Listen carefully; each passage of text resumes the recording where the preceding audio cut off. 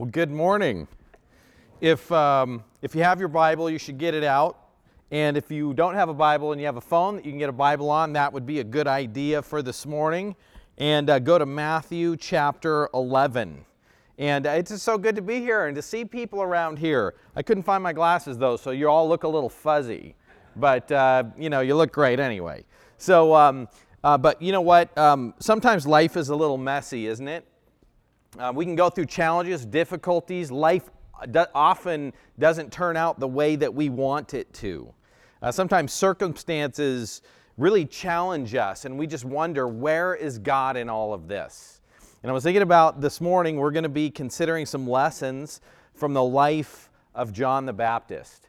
And, I love Jesus' message, and just the whole message of Scripture is follow God, honor God in your life, obey God in your life, and you will be blessed.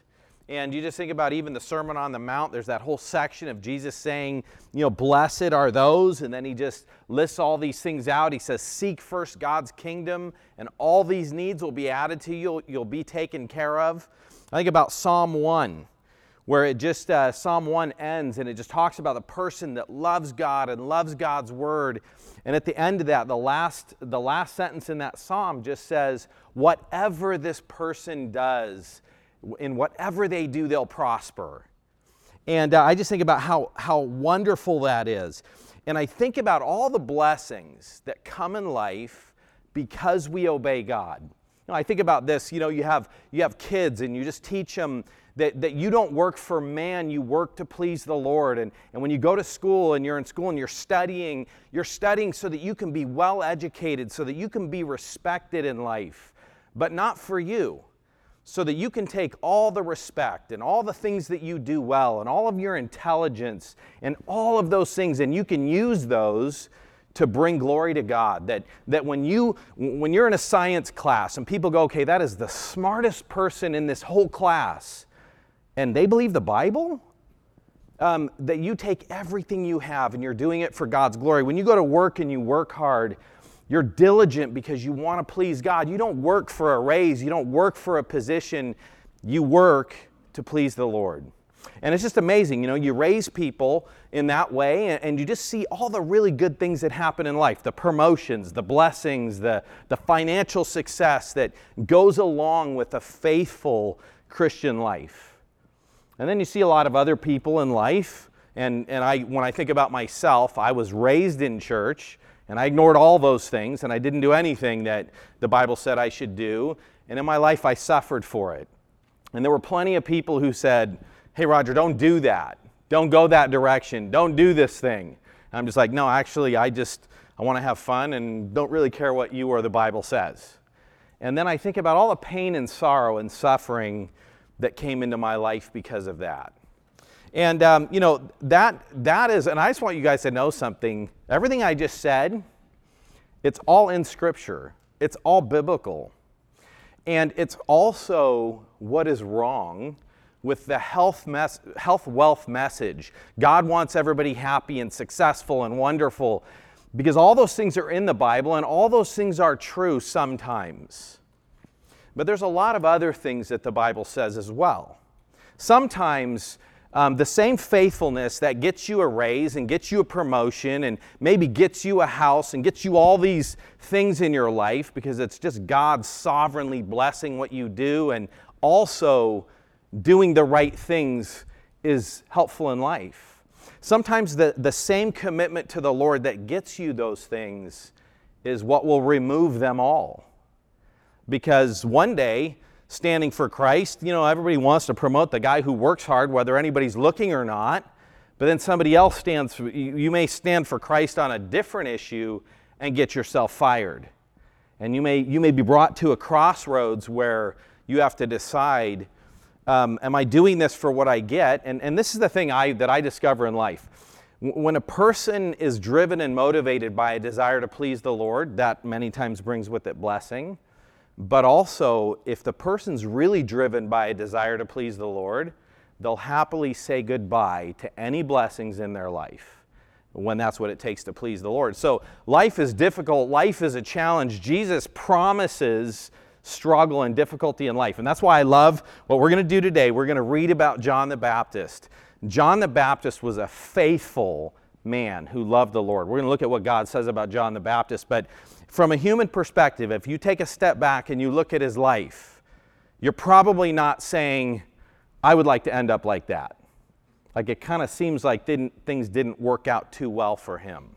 But I just want you to know, things worked out wonderfully for John. So let's read this. You know, we're going to see 4 things in this passage this morning, in these passages that we're going to be looking at. And the first one is just this. It's that good, faithful, solid Christian character sometimes brings struggle. And when Christians are struggling, they turn to Jesus and to Scripture. And the other thing that's just so awesome that we'll see in this passage is that when we're struggling and when we turn to Jesus, we have His approval whether or not that struggle is continuing. And that was weird. My notes just disappeared. Satan wanted to stop you from hearing anything. Didn't want me to be able to read the Bible here this morning. But you know what, the final part is this, is that Christians have a heavenly hope. We don't just live for this life, we live for eternity. And actually, eternity colors everything about this life and what we do. So if you have your Bibles, let's just jump right in. And I want to throw a verse up on the screen while you're going to Matthew 11. And one of the things that I love about Craig's message last week, he was joking around that I gave him the hard part, which talks about all the suffering in Christianity, and he's training his disciples, and he's saying, you're going to suffer, and I didn't come to bring peace, but a sword, and people in your own family are going to hate you, and you're going to be drugged before governors because of me, and don't worry about what you're going to say, I'll give you the words in the moment. But he's just telling his disciples, you're going to suffer. That's what it means to follow Christ. You're going to have difficulty in life. And I love that, and it actually is consistent with the message of Jesus. Think about all the people who come to Jesus and say, I want to follow you. And he says, foxes have holes and birds have nests, but I have nowhere to lay my head. You sure you want to follow me? People come, I want to follow you. He's like, okay, good. Go sell everything you have and give it to the poor. Jesus' message is, love me, prioritize me over everything. And then his disciples, as he's training them, he says, this is going to get you difficulty and suffering. And this verse right here is the one that God used in my life when I became a Christian, because I never really understood this. I never questioned the truth of Christianity, ever. I always knew it was true. I always knew God was real. But I actually wasn't willing to do any of those things that Jesus talked about. And this verse, it just says, Romans 12:1, it says, I appeal to you, therefore, brothers, by the mercies of God, to present your bodies as a living sacrifice. Like, think about that. Dead people don't care if they suffer.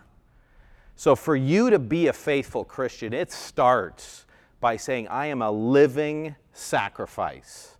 Whatever Jesus wants me to do, I'll do. Whatever I have to give up, I'll give up. Because I love Jesus more than anything else in life. By the way, everybody says that. You would be hard-pressed to find a church that says Jesus is not the head of the church. What Jesus thinks is what matters. Find any Christian that says that. Almost nobody will actually verbalize that. But when you look at the way people live and the choices that they make, and even in the church, when they're trying to figure out what their purpose is, they don't study Scripture, they don't ask Jesus what He said the priorities ought to be. They just sit back and kind of brainstorm what they think they want. But this is the starting place for faithful Christian living, is that you are a living sacrifice, holy and acceptable to God, which is your spiritual service of worship.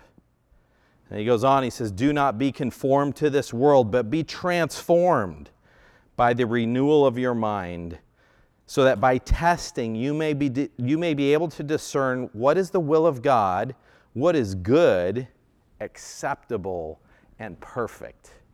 What God wants, seriously, it is always the best thing.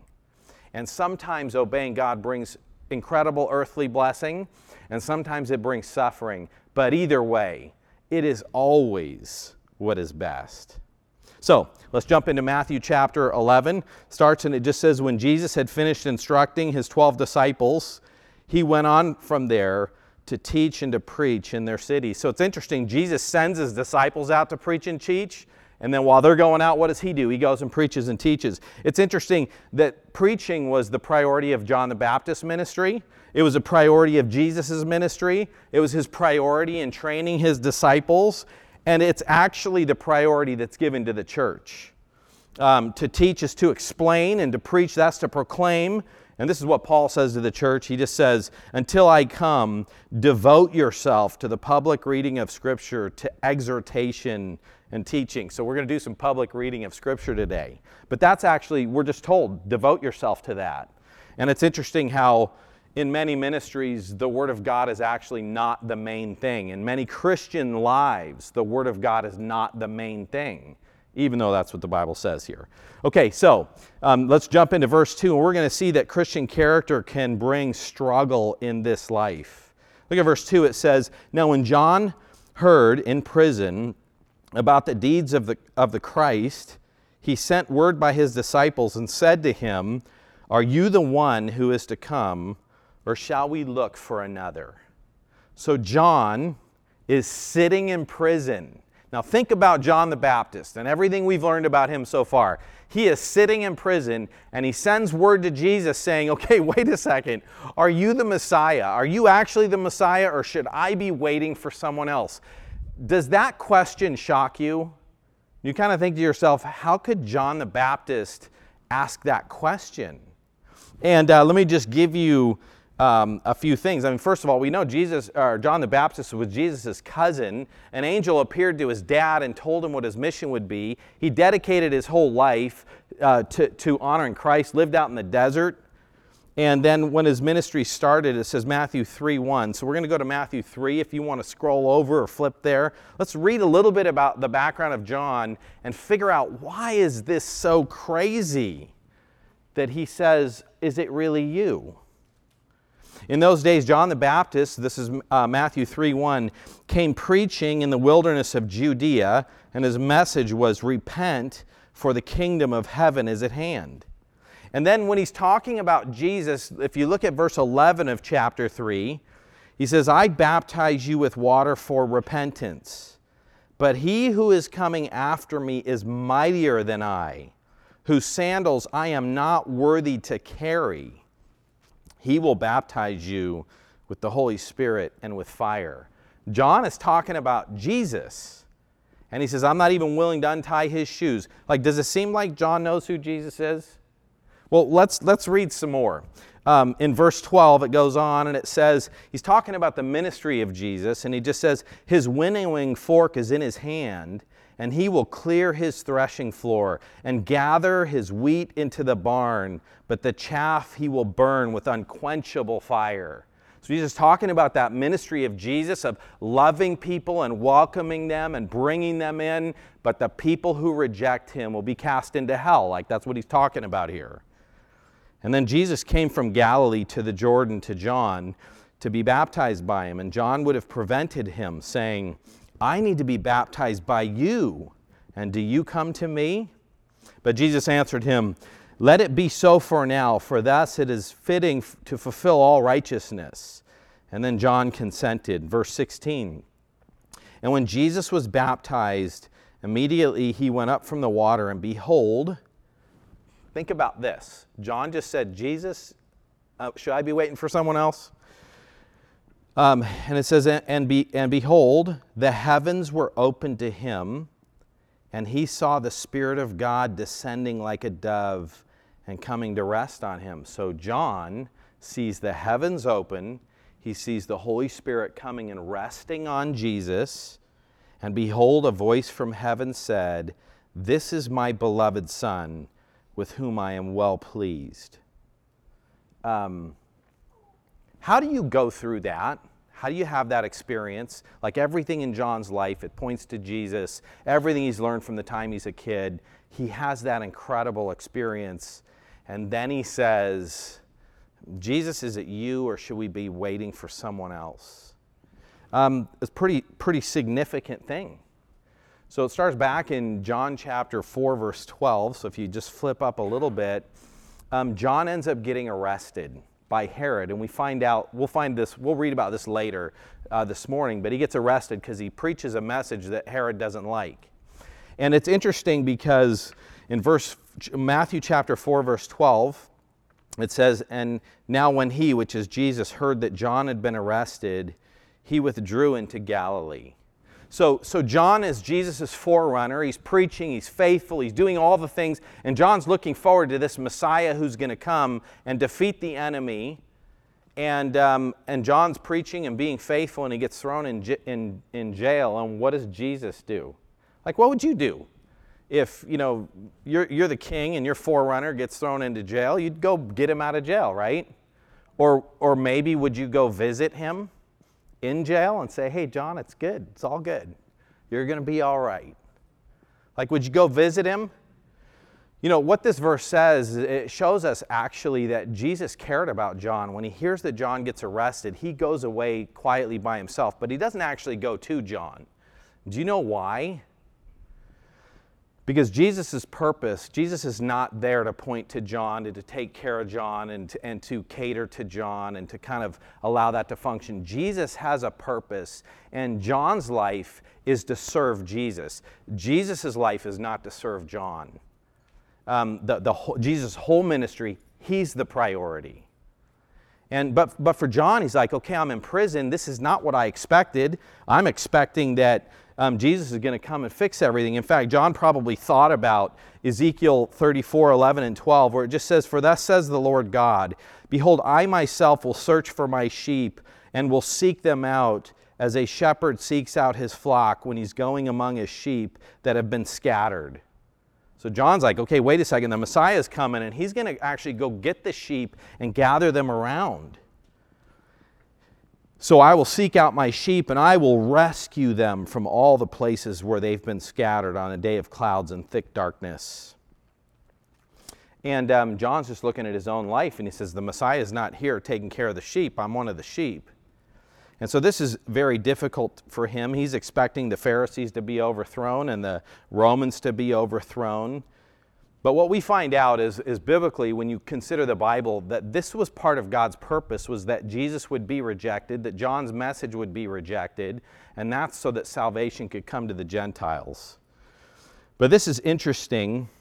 Let's consider how Jesus responds to John. So that's the first thing. He's struggling. Life is not making sense. He's faithful and he's suffering.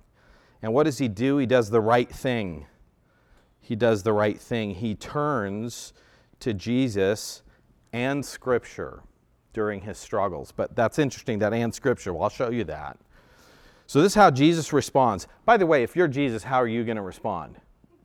Hey, John, don't you remember when you baptized me and God spoke, like out of heaven, and you saw the Holy Spirit? It's interesting, if it was me, that's what I would say. But it is interesting that Jesus does not ultimately appeal to John's personal experience. He's actually going to point him back to Scripture and just even remind him who he is. But even as Jesus points John to himself, he actually does it through Scripture. That's interesting. I'm surprised. It's not the way I would have done this. Of course, I'm not Jesus, so we know his ways better. But Jesus answered them, these are John's disciples, and he says, "Go tell John what you hear and see. The blind receive their sight, the lame walk, the lepers are cleansed, and the deaf hear, and the dead are raised up, and the poor have good news preached to them." And then he says, "And blessed is the one who's not offended by me." Jesus starts by just saying, hey, just go tell John what you see me doing, and remind him that people that are blessed if they're not offended by me. So Jesus ultimately is going to point John to himself. And blessed is he who's not offended by me. Jesus is a stumbling block. Everybody thinks, oh man, just preach Jesus. Everybody loves Jesus. If we could be more like Jesus, everybody would love him. Except that Jesus was hated and crucified. And the Bible tells us that we preach Christ crucified, a stumbling block to Gentiles, and Jews reject Jesus too when we preach him. And so he Jesus a lot of times is offensive, but people are blessed if they're not offended by Jesus. But I just want to say this, if you preach Jesus and nobody's offended, you're not preaching him correctly. There are many people who never offend anybody with Jesus, but they don't ever say what Jesus said. They don't ever talk about the real Jesus of the Bible. They kind of imagine their own Jesus, and they preach that, and then no one's offended. But blessed are the people who are not offended by Jesus, so he points to himself. But some of these other things that he's saying here, we see in Luke that Jesus does something unique.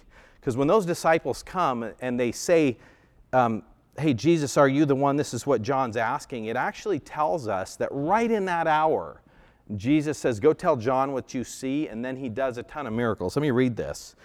And when the men had come to him, they said, John the Baptist, this is Luke 7:20. I'll put it on the screen so you don't have to look it up. Are you the one who is to come, or shall we look for another? Verse 21, in that hour he healed many people of diseases and plagues and evil spirits, and many who were blind he bestowed sight. You remember the times that Jesus would go places and people said, hey, do miracles for us. We want you to do miracles for us. In fact, we're going to find out that Herod kills John. And one of the things that Herod is so excited about putting Jesus on trial because he's hoping he'll see a miracle. And by the way, Jesus won't talk to Herod, and he does no miracles for Herod. And he doesn't do miracles for anybody who demands it. But for John, Jesus loves him and he does miracles for him. And then says, okay, go back and tell him what you see. And this is the thing that's so encouraging, is that John goes, nothing in my experience is working out. Nothing that I expected is working out. This is not how I thought things would go. And then Jesus says, go tell him this. And John thinks about Scripture. And he is encouraged because he realized, oh, okay, are you the Messiah? Actually, what you just did is what the Bible says the Messiah is going to do. In Isaiah 35:5-6, it says, then the eyes of the blind will be opened, the ears of the deaf will be unstopped. Then shall the lame man leap like a deer, and the tongue of the mute sing for joy. For waters break forth in the wilderness and streams in the desert. John then thinks about Scripture. Isn't that amazing that Jesus doesn't show up to encourage John, and he just says, go tell him this, and he knows John's going to know, okay, that's in Scripture. I think that's a pretty good encouragement for us, that if Scripture was what John needed, Scripture is what we need. We can't go sit and personally watch the Holy Spirit descend on Jesus, and we can't personally hear the voice of God, but we can read about it in the Bible. And the Bible is significant, and it's how God points people to himself. So this is a third thing that I think is just really encouraging in this, is that Christians have God's approval during their struggles. Jesus at that time doesn't stop and say, let me go and encourage John, let me go talk to him, let me encourage him. He doesn't do that. Jesus just sends the disciples back, and Jesus continues on his way, his purpose, his ministry. Do you know why? Because life is about Jesus, and Jesus has a purpose, and life isn't about anyone else. And that doesn't mean that God doesn't love us, that he doesn't meet us, that he doesn't send people to rescue us, or that there's never times that God himself reaches out and cares for you. But one of the big problems in the Christian life is there's a lot of people who think that Jesus is here for me. And they forget Colossians 1:16 that says that everything was made by Jesus and for Jesus. The book of Job doesn't make any sense, because Job's a faithful, righteous person, and he suffers, except that God says that when Job's suffering brings him glory, then Job should suffer. And when you look at the New Testament apostles, and they were cast into prison, and they were beaten and abused, they walked out of jail saying, it is a privilege that I was able to suffer for Christ. And yet we have a Christianity that's full of people that think, Jesus, your job is to make my life perfect and comfortable and make sure I have a nice house and a big house and a nice car and plenty of money, and that I don't get sick and everything in life goes well. And then when that doesn't happen, they're upset. And what I think is even funny beyond that is you have a bunch of Christians who they don't even know what God says. And even if they do know, they don't obey it. And then when they suffer, they say, why me? But it's important for us to understand that life is about Jesus. But even in the midst of struggle, we have God's blessing, God's care, God's love. And if you're like John the Baptist and you're suffering and it's not God's discipline, you have God's love. But guess what? All those Christians that disregard what God says and they suffer, you want to know what Hebrews 12 says? It says that God disciplines those whom He loves. So if you've ignored Jesus and you have suffering in your life and difficulty that's a consequence of disobeying God, and things kind of go wrong in your life, it's because God loves you. He's just tapping you on the shoulder and He's saying, come on back to me. Let me help you. When you're a believer, God loves you and you have God's approval. Look what it says. Jesus, after all these things, John's suffering, Jesus doesn't say, oh man, you're so lame. How could you question me? How could you be struggling? He doesn't say any of that. He encourages him, and then he says this in verse 7. As they went away, Jesus began to speak to the crowds concerning John. What did you go out into the wilderness to see? A reed shaken by the wind? That's just to say, John's not just flapping around by the wind. John's message was powerful. He was a man of conviction. He confronted the Pharisees. He pointed people to Jesus. He was a powerful man of conviction. So this is a great compliment. He's just saying he was not this reed shaken by the wind. Verse 8, what did you go out to see? A man dressed in soft clothing? Behold, those who wear soft clothing are in kings' houses. John was motivated by right motivation. He wasn't in it for what he could get. Soft clothing, that's a signal of riches and royalty. Now, the Bible tells us the Pharisees loved respectful greetings, and they were lovers of money. Then at verse 9, what then did you go out to see? A prophet? I tell you, more than a prophet. This is he of whom it is written, behold, I send my messenger before your face, who will prepare the way before you. You know, John was a prophet, and he spent his life in ministry pointing people to Jesus. By the way, there is no better place that any Christian could be than to be a person who is pointing people to Christ. If you're respected, if you're well off, if you have people that care about you and listen to you, there's one reason. It's like the church and Christians. It's like that whole thing. You had one job, and that's to present the gospel, to glorify Christ, to point to Christ. It's not about us. It's about Jesus. And John, the Baptist, said, I must decrease and he must increase. And actually it said that caused him joy, that Jesus was increasing and he was decreasing. Look at verse 11. John, his whole life and ministry was affirmed. He says, truly, I say to you, among those born of women, there has arisen no one greater than John the Baptist. Jesus affirms John even though he's struggling. But Jesus says something else right here that is, again, a reminder of why we exist. You know, we're not here just to like each other and be nice. And by the way, if you function correctly, you actually do love people properly. When you love Jesus, you love others. But we're not the Boy Scouts. We're not some organization. We are about the gospel. We're about salvation and people actually having a relationship with God, not religion, about salvation. And this is the interesting thing that Jesus says here, is he says, yet the one who is least in the kingdom of heaven is greater than he. Jesus, remember when he sent his disciples out and they came back and they were so excited. Hey, we cast out demons and we did this and we healed people and it was just so amazing. And what does Jesus say to them? Don't be happy about that. Be happy that your names are written in the book of life. Be happy that you're a Christian. You want to know something?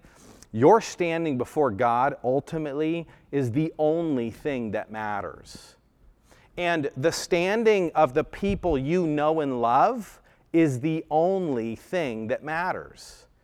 If we raise people to be successful in earthly things and they don't know the Lord, it is a 100% waste. There's one thing that matters. That's what we work toward. That's what we pray for. And that's why God has put us here.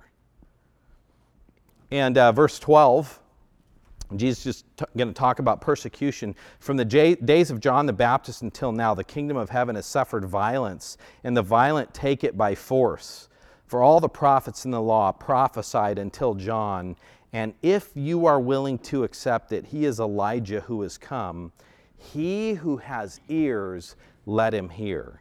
That's kind of a challenging thing there, if you are willing to accept that he's Elijah. Because here's the thing, that the kingdom of heaven was offered to the Jews.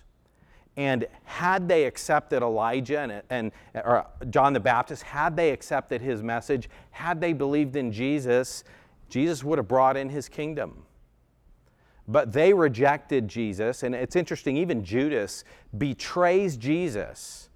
And when that's described in Acts chapter 2, it says that he was a wicked man who betrayed Jesus. The Jews personally rejected Jesus. Nowhere in the Bible does it say God's sovereign and nobody gets to make any choices. You're just a robot. Nothing you do matters. No, personal responsibility is always laid on the shoulders of people. They rejected Jesus, which is why the kingdom didn't come. But in that passage about Judas betraying Jesus, it says, by the predetermined plan of God. And God was sovereign in this. And it was a genuine offer of the kingdom, but it was not God's plan at that time. And so you can't take God's sovereignty out of that either. This was God's plan. And by the way, in Romans, it's explained to us why the Jews rejected Jesus. You know why? It was for you and me. We're the reason that they rejected Jesus. It was God's intention to bless us in that way. Romans 11:11, so I ask, did they, talking about the nation of Israel, stumble in order that they might fall? By no means. Rather, through their trespass, salvation has come to the Gentiles so as to make Israel jealous. Now, if their trespass means riches for the world, and if their failure means riches for the Gentiles, how much more will their inclusion mean? God loves us. He has a plan of salvation to save everybody. Look at verse 16. There's this challenge that you need to hear this message. Verse 16 says, but to what shall I compare this generation? It's like children sitting in the marketplace and calling to their playmates, we played the flute for you and you did not dance. We sang a dirge and you did not mourn. You wonder, like, wait, what? He's talking about all this stuff, and then he starts talking about singing, dancing, and dirges and mourning. He's just saying that what Jesus is saying here is they did not respond appropriately to what was in front of them. And that when you play I just forgot the word. When you play the flute, that's a happy time. You're supposed to dance. When you play a dirge, that's a funeral time. You're supposed to mourn. And they were unable to look at what was in front of them and respond appropriately. And do you want to know why? It's because they were hard-hearted. Look what it says here in verse 18. For John came neither eating nor drinking, and they say he has a demon. And the Son of Man, Jesus talking about himself, came eating and drinking, and they say, look at him, a glutton, a drunkard, a friend of tax collectors and sinners. Yet wisdom is justified by her deeds. You want to know something? People throw out all kinds of excuses. Oh, I don't like Jesus because of this. I don't like the church because of this. I don't like this because of that. What it comes down to is that if you have a hard heart, you'll come up with an excuse. Have you seen that in politics at all? Like where if person A does something, half of our country says, we hate them, that was terrible, that was evil. And then one of their politicians does it, and all of a sudden it's fine. And by the way, that works. It doesn't matter what political party you have. That goes both ways. And you want to know what it tells you? It's not really about that issue. It's about a personal agenda.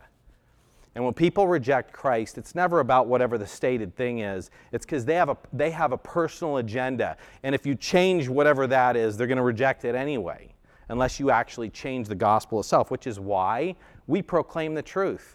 And we hope people will believe in Jesus and follow him, but we don't change it to try to bring more people in. They were looking for an excuse to ignore. Now here's the final point here is that John had a heavenly hope. He had a heavenly hope. And the story of John the Baptist, it doesn't like it's not this exciting end, in a sense. I mean, it kind of is. But let's read what ends up happening. Matthew chapter 14, skip over there. And this is what it says. Matthew 14 says, "At that time Herod the Tetrarch heard about the fame of Jesus, and he said to his servants, 'This is John the Baptist. He's been raised from the dead. That is why these miraculous powers are at work in him.'" This is how clueless Herod was. He thought Jesus was the reincarnation of John the Baptist. But here's this other thing, like just as a side note for everyone, and it was something that really stood out to me. Did you know that John the Baptist never did a single miracle? Nothing. All he did was preach.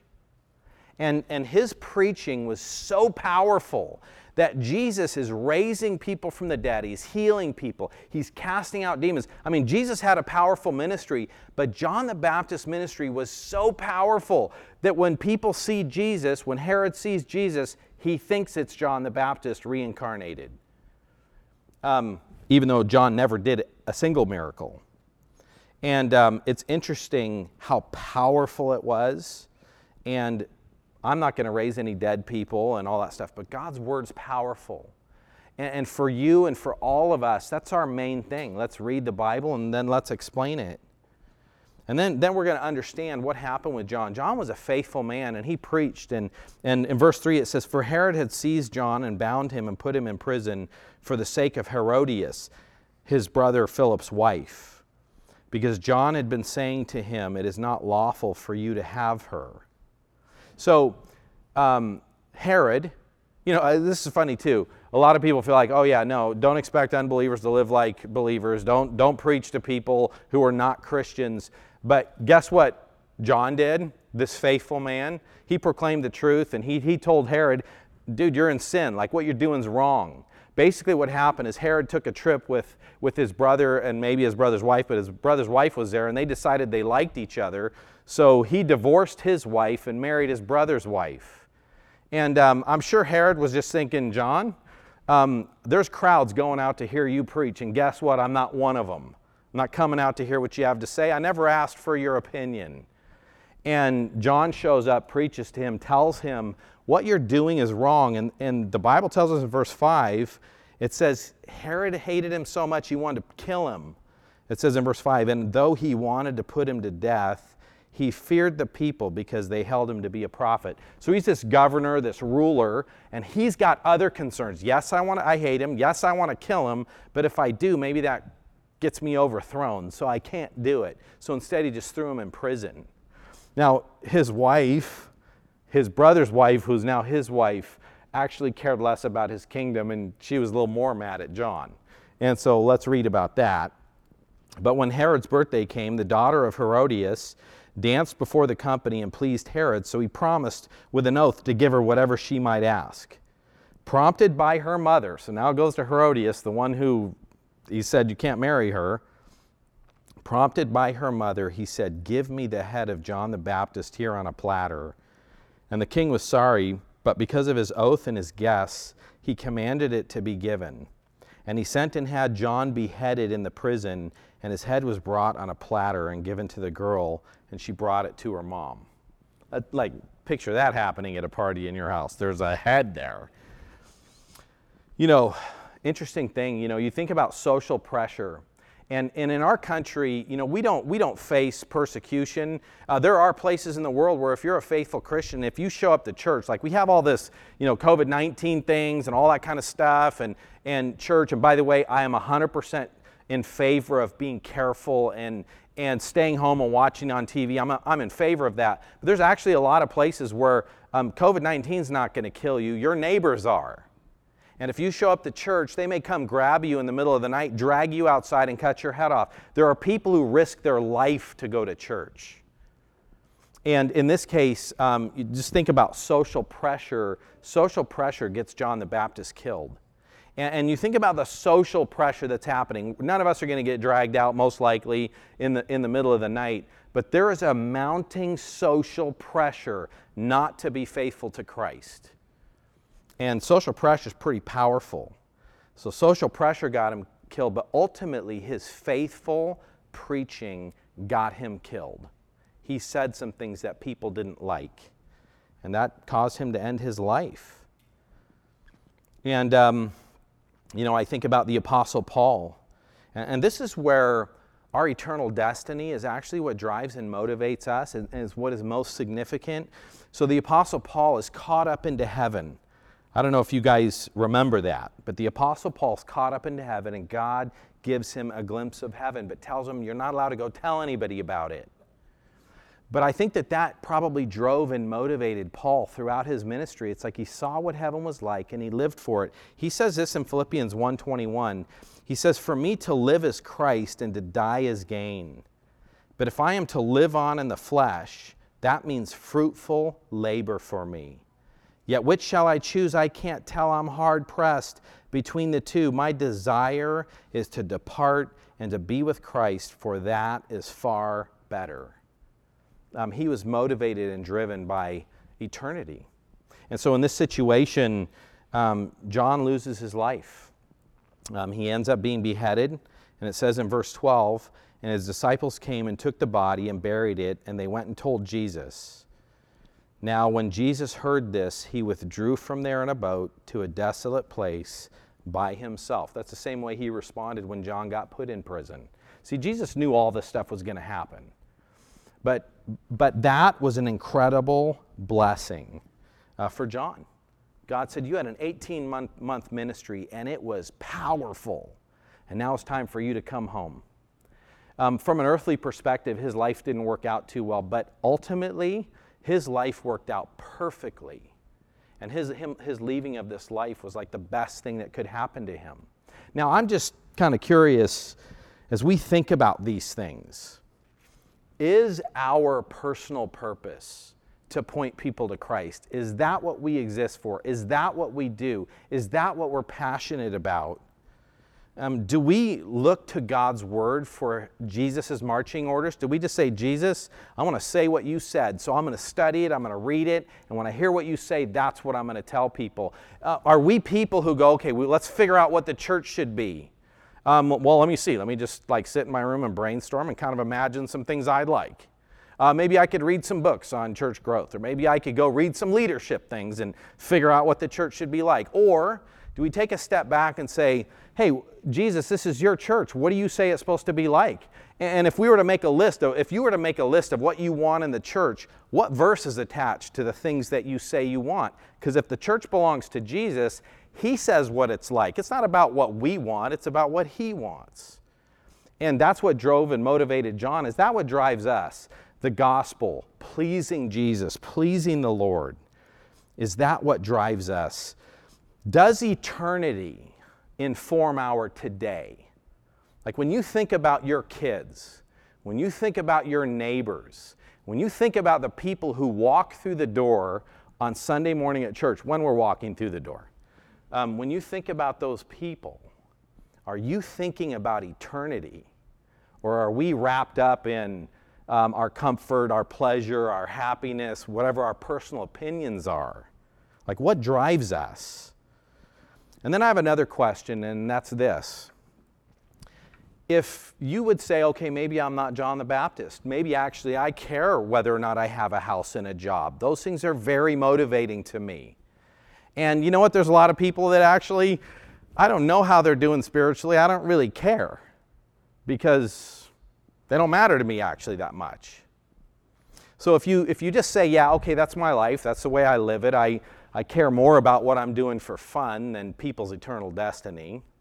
So if that is you, and I'll just tell you, I mean, has been me, and every once in a while I start getting pulled that way even now. So like I'm not John the Baptist, but I want to be.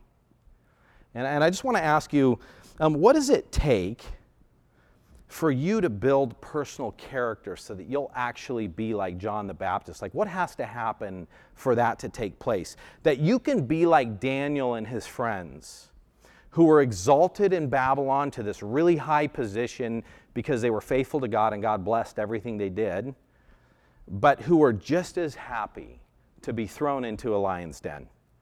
God, you've given me everything. And when the king says I can't pray, actually, I don't care what the king has. I don't care about his riches. I don't care what he has to give me. I just care about pleasing you.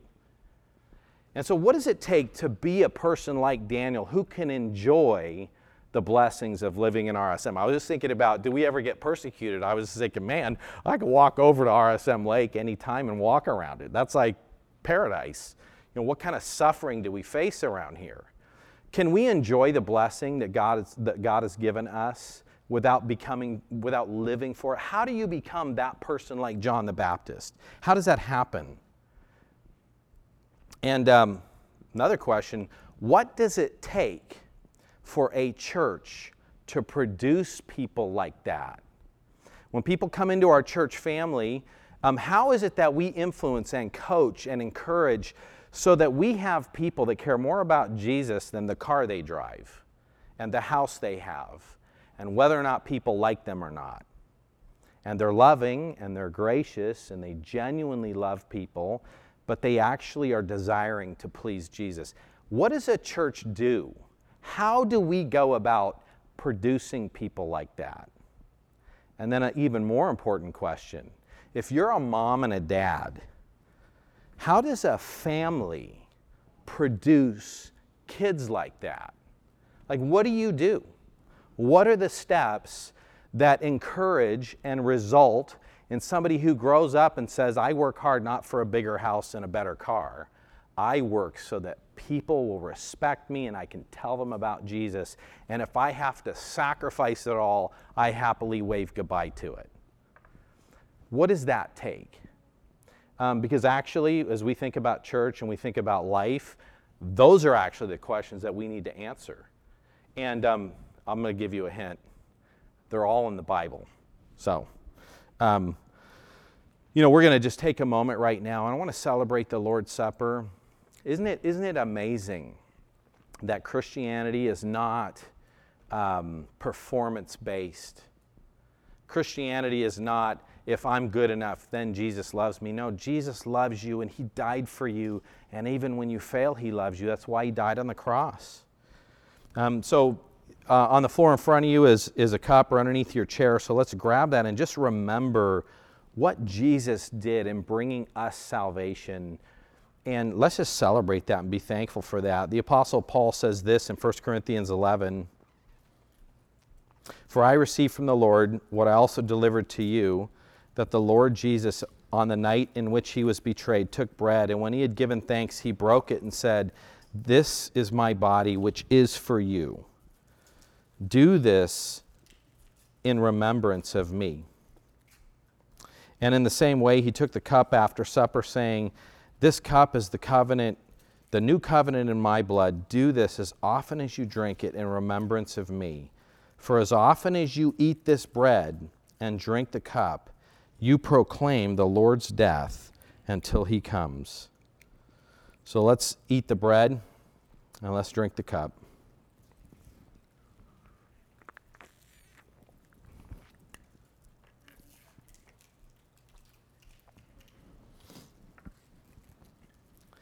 Lord, thank you for the sacrifice that you made on the cross. Lord, you went to the cross, you loved us, you died for us, you had us in mind as you went to the cross. And Lord, our standing before you is never based on our performance, it's based on your righteousness, what you accomplished for us. Lord, I just ask that you would help us to love you and to value you over everything else in life. In your name. Amen.